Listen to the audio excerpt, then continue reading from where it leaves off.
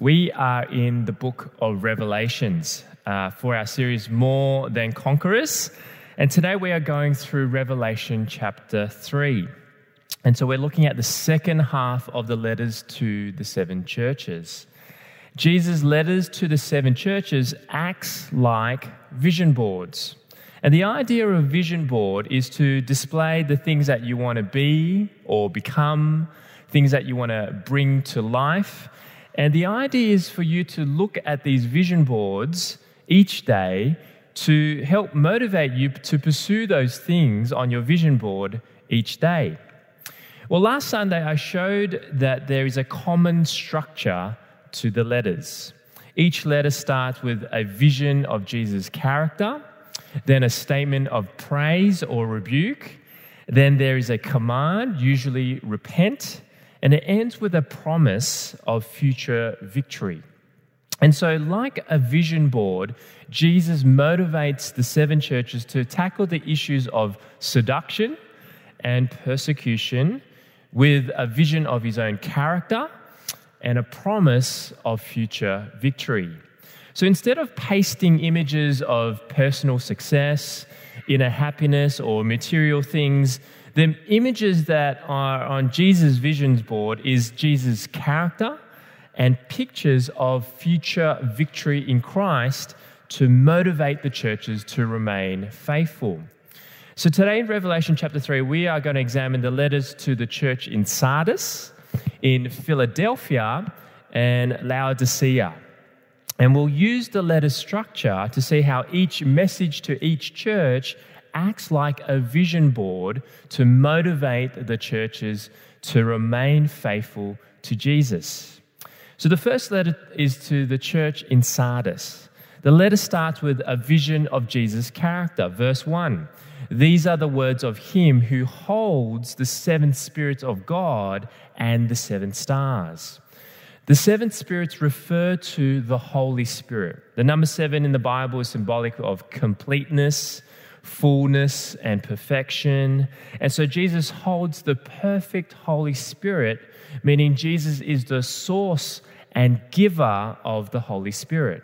And the primary work of the Holy Spirit is to spiritually renew, to bring people from the deadness of sin into new spiritual life. And so the character of Jesus that Jesus wants to impress on the church in Sardis is Jesus as the giver of the Holy Spirit. And this does actually address a specific need in Sardis. Jesus says, I know your deeds. You have a reputation of being alive, but you are dead. The church in Sardis had a great reputation in the past of being spiritually alive, being zealous for God, but now they are spiritually dead. And so Jesus commands them to wake up and to repent and to hold fast to what they received and heard, which is the gospel. Repent and hold fast to the good news of Jesus Christ.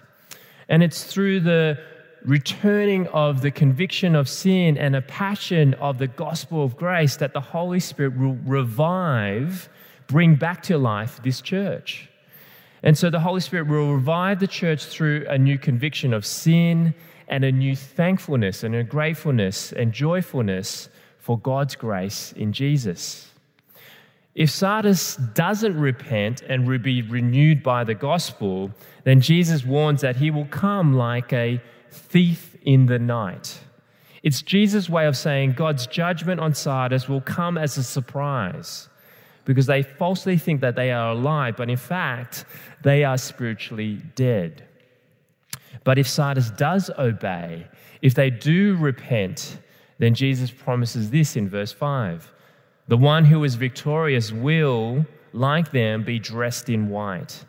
I will never blot out their name of that person of the book of life, but will acknowledge that name before my Father and his angels.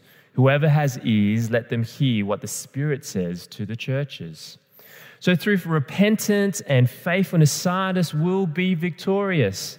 They will be dressed in white.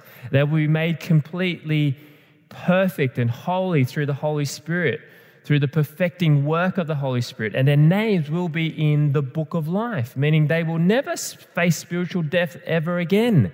They will live on with God. And so the vision board for the church in Sardis to motivate them to wake up and be renewed by the gospel is a vision of Jesus, who is the giver of the Holy Spirit, the giver of new life. And so Sardis are to let Jesus as the giver of the Holy Spirit now and the future victory of having their names in the eternal book of life be for them the motivation to be alive for Christ. Well, this is a word for us today. The lesson from Sardis is this: we conquer through faithfulness, not through former faithfulness. We conquer through present faithfulness, not through the faith that we once had. Because some of us live on our former faith. We say, oh, how great it was to be a Christian back then. I was really on fire for Jesus back in the day. I had a really great Christian experience then, or I was really touched by God at that point in my life. And so if we let go of the steering wheel of our life, we can easily find ourselves turning out to be the kind of people who aren't presently faithful to Jesus, but we're merely living off the fumes of former faithfulness. Are you living off the fumes of your former faith, former passion, former love for God? Jesus says, then repent. Return to the gospel. Have a renewed conviction of sin and renewed thankfulness and joyfulness of God's grace in Jesus. May Jesus as the Spirit giver now and the future victory of eternal life in God form you, shape you, change you to be awakened and be alive for Jesus. The next letter is to the church in Philadelphia. And the vision of Jesus' character given to Philadelphia is verse 7. These are the words of him who is holy and true, who holds the keys of David. The phrase hold the keys of David comes from Isaiah 22, verse 22. That verse says, I will place on his shoulder the key to the house of David. What he opens, no one can shut, and what he shuts, no one can open. And this was a prophetic word about the Messiah. From the house of David, there will be an heir who will be Israel's Messiah, Israel's Savior, and this Messiah would hold the keys to the kingdom of God. Jesus has, as the Messiah, who has the authority to open and shut the gates of heaven. And the character of Jesus that Jesus wants to impress on the church in Philadelphia is that Jesus is the Messiah. He's the authoritative Savior King. And Philadelphia, like Smyrna, received praise and no rebuke. They have only little strength, but they have faithfully kept God's word. Like the church in Smyrna, they were being persecuted by the Jews. Jesus calls the Jewish synagogue the synagogue of Satan. Not only because they were rejecting the truths of Jesus, but they were actively opposing and persecuting the church. The little strength of the Philadelphian church tended them to feel insecure, insignificant. And so Jesus commands them to hold on to what they have, to continue to hold on to the truth of the gospel. And if they do, Jesus promised them this in verse 12. The one who is victorious, I will make a pillar in the temple of my God. Never again will they leave it. I will write on them the name of my God and the name of the city of my God, the new Jerusalem, which is coming down out of heaven from my God, and I will also write on them my new name. Whoever has ears, let them hear what the Spirit says to the churches.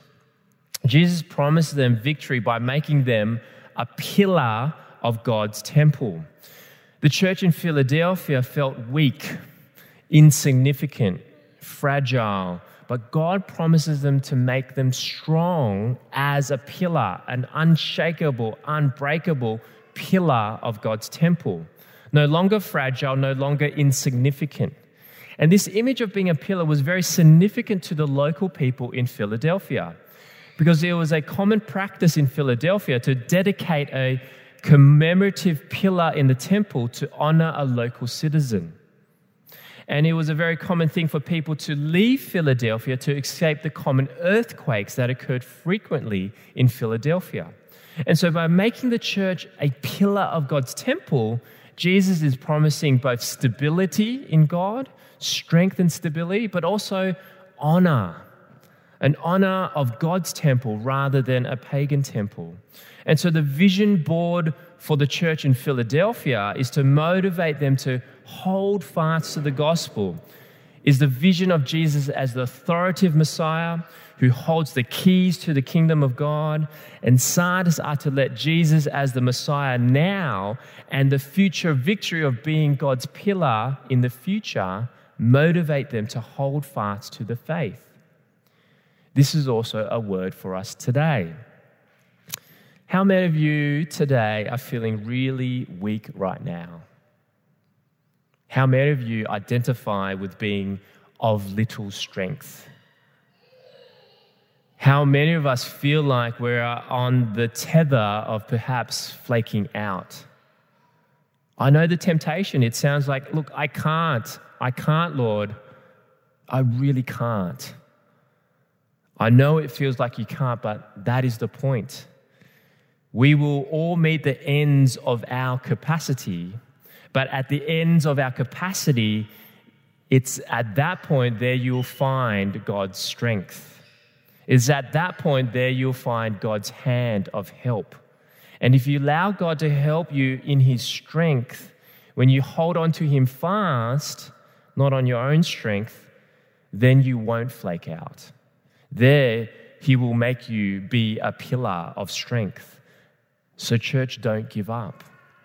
May Jesus as the Messiah now and the future victory of being made as a pillar of God's temple form you, shape you, change you to hold fast onto Jesus. We conquer through faithfulness, not former faith, not by flaking out. And thirdly, the letter to the church in Laodicea, the vision of Jesus' character given to Laodicea is verse 14. These are the words of the Amen, the faithful and true witness, the ruler of God's creation. Here Jesus is described as the faithful true witness. Jesus died as the faithful witness to the truth of God's will. The character of Jesus that Jesus wants to impress on the church in Laodicea is Jesus is the faithful witness to God. And the problem with the church in Laodicea, as Jesus says, that they were neither hot nor cold. The problem was that they were lukewarm. And this was very relatable for the church in Laodicea. Laodicea, their water supply was provided to the city from a distant source through long pipes. It's interesting because I just met someone new who's building long pipes as part of the WestConnex. So imagine to get water had to come through the WestConnex through these long pipes. But as you can imagine, by the time that water comes to your home, it's neither hot nor cold. And so it's lukewarm and barely drinkable. And so just as the people in Laodicea spat out lukewarm water, well, Jesus spits out lukewarm Christians. And if the church in Sardis was living off the fumes of former faith and the church in Philadelphia was close to flaking out, then the church in Laodicea was filled with fakers. Fakers. People who looked on the outside like they were doing the Christian thing, but inside they had no real zeal for Jesus. They were lukewarm. And just to further realize and feel how disgusting lukewarm is, take to heart this truth. Our lukewarmness trips the gag reflexes of the Almighty Jesus. If you've ever been sick, if you've ever been pregnant, and there's a certain smell that makes you want to gag and feel horrible, that is how Jesus reacts when we are lukewarm. We trip his gag reflexes, and so it's gross. And so we show up to Jesus on Sunday, oh God, Jesus, you are amazing. Then Monday we are just as sinful, bitter, angry, deceitful, stubborn and proud as we were. God gags. That's gross to God. He can't stomach that. Not only is it gross to God, it compromises our witness. The church in Laodicea were lukewarm, and because of that, they were unfaithful witness to the gospel. And how they became lukewarm is their complacency, self-satisfaction, self-reliance, because they made a lot of money. And they were rich, they were very, very well supplied in everything, and this made them lukewarm. And so the solution to not being fake is not actually being authentic with your sins and struggles. The solution is not merely being open to God and open to others about who you are, where you're at, what you're sinning and your struggles, and then go, God, you deal with that, please. Jesus actually offers us a different solution, and we read that in verse 19. Read with me. Those whom I love, I rebuke and discipline. So be earnest and repent. Here I am. I stand at the door and knock. If anyone hears my voice and opens the door, I will come in and eat with that person and they with me. See, Jesus' solution is not being authentic with your sins. Jesus' solution is being authentic with your repentance. It's not enough to say, look, I struggle with sin or I struggle with this current circumstance. We also need to let Jesus rebuke and discipline our sin and to actively turn away from our sin. And in those verses, Jesus actually gives us this very vivid picture of what true and authentic repentance looks like. It's a picture that we would probably never have guessed, and it's a picture of Jesus knocking on your life, knocking and asking, can I come in? I want to come into the house of your life. Jesus says, who's going to let me in? And some of you have been hearing the knock for years. But Jesus patiently, lovingly keeps on knocking. Jesus says, look, it's okay. I'll wait. I love you. Even though you're a hypocrite, I love you. Even though you're lukewarm, I love you. See, true repentance is letting Jesus move into the home of your life. And when Jesus moves in, he gets the master bedroom. When Jesus moves in, his name is on the contract of your house as an owner. And when Jesus moves in, he's the master architect, he's the master designer, and he's going to redesign and renovate the home of your life. Jesus is in charge. That's the picture that Jesus gives to us of what true repentance looks like.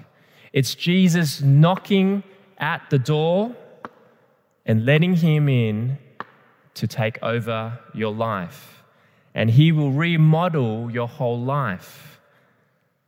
Friends, that is authentic Christianity. That is Christian authenticity.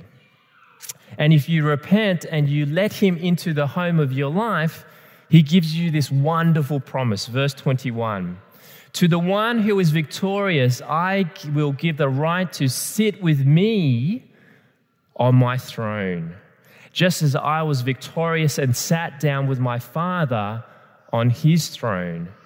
Whoever has ears, let them hear what the Spirit says to the churches. Jesus promises victory of fellowshipping with the King, fellowshipping with God for all eternity, to sit, to feast with Jesus with a glorious banquet in his home in all of its glorious riches. And so the vision board to the church in Laodicea to motivate them to repent of their complacency is the vision of Jesus as the true and faithful witness. Laodicea are to let Jesus as the faithful witness now and the future victory of sitting and eating with God in his throne room be the motivation for them to be a faithful witness. Friends, do you see that we do not conquer in this world through falling into seduction or falling out by persecution? We do not conquer through the fumes of our former faith, nor by flaking out, nor by faking Christianity. We conquer through faithfulness to Jesus. So the question for you and I today is the same question as last Sunday. Where are you at with faithfulness to Jesus? Where are you unfaithful to Jesus? Ask yourselves, am I like the church in Sardis? And am I just living off the fumes of my former faith? Or are you like the church in Philadelphia? Do you feel like you are close to the edge of flaking out? Or do you feel like the church in Laodicea? Have you been faking it, but you're not really making it? Jesus' invitation to you is to come and to repent, to turn back to him and be empowered to change with a vision of who he is and the promise of victory that he graciously gives. Those who have ears, let them hear what the Spirit says today and respond by repenting. Turn around and come to Jesus and see him afresh of a vision of who he is and receive the promise of victory that he graciously gives. Please join me in prayer. Our Heavenly Father, we thank you that by your Spirit, you reveal the truths of our hearts. And so as those who have ears, we pray that we would hear, that we would repent, that we would not rely on our former faith, look back to our glorious days, but we will look to the glory of your Son. Father, we pray that you would strengthen us. Although we feel really weak and tired right now, we know that you help us to be a pillar of your temple. And so, Father, we're so convicted with our lukewarmness.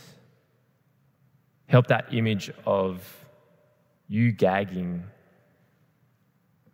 Help us to be revolted of our sinfulness and our complacency.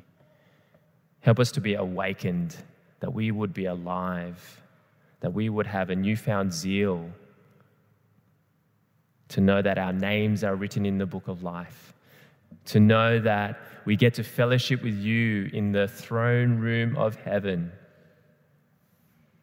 May that be our vision each day. May that empower us each day. May we look to you each day to remain faithful. In Jesus' name we pray. Amen.